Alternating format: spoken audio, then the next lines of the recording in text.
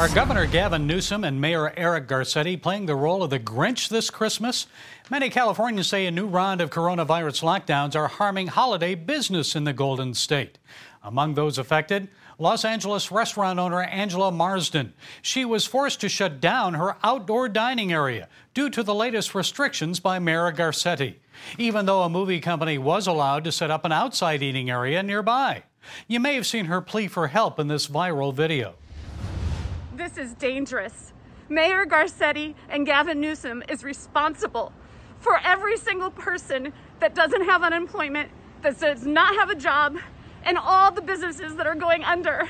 And we need your help. We need somebody to do something about this. Well, here to set us straight is Joe Collins. Mr. Collins is a congressional candidate in Los Angeles County. Joe, good to see you again. So how are small business owners and others in your neighborhood reacting to the governor's latest restrictions? You know what? I think the reaction is the same across the board. Everybody is sick of the lockdown. They're sick of the restrictions, especially with no evidence provided that these lockdowns and restrictions, especially the outdoor dining, is going to slow the spread of the coronavirus. It all seems farce to us. We tried this in the beginning of the year. It didn't work. And now they're going back to the same thing that didn't work again. And thank God our sheriff's department is not going to enforce the orders. They are unconstitutional. And, everyone is mad. Everyone's upset. I understand the sheriff of Riverside County says he won't enforce the new restrictions. And just south of San Francisco, San Mateo County says it will defy the governor's orders. So how extensive, though, Joe, is growing resistance to Newsom's lockdown? Well, we've been protesting on every city in California, trying to get the governor to reopen our state. I think the next step is they have to recall Gavin Newsom, but we need to create articles of impeachment to remove him from governorship altogether. I think he's a terrible governor. He has destroyed the California economy. He has destroyed the lives of many, many families. But when you're Nancy Pelosi's nephew, I think that, you can get away with whatever you want to, but it's up to the people to be able to stand up and fight. Well, mentioning Nancy Pelosi, a maskless Nancy Pelosi visited a closed hair salon, and then Governor Newsom dined out without wearing a mask, without practicing social distancing. And I guess the message is restrictive orders are for thee, not for me. So how is there hypocrisy affecting the lockdown response? Well, this has been going on for a very long time. We have a lot of Democrats who display the same type of hypocrisies.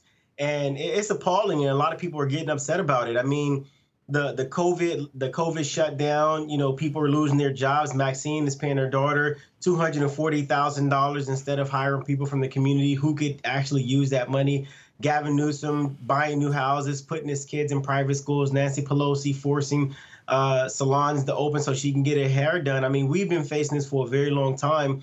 But now it's time for us as Californians to stand up and fight against this hypocrisy. The people is what matters the most. The government was created to protect the rights of the people. Right now, that is not happening. So what is happening to those who defy these shutdown orders? Are they being arrested, fined? I think that they're trying to arrest people what they want to, but the sheriffs are not going for it.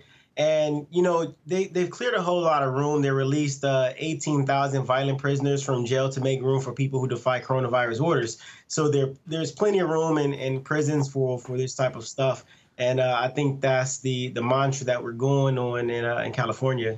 And, Joe, what are you seeing with churches? The U.S. Supreme Court ruled they cannot be treated differently from everyone else. Freedom of worship cannot be stopped if they practice safety guidelines. So are churches there open or are some still closed? What's going on with that?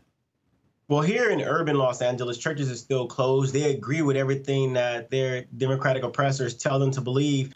But in more affluent cities, churches are opening back up. A lot of churches has been open through coronavirus. We understand that people's faith and religion is absolutely important to them, and that's a right that is protected by the Constitution.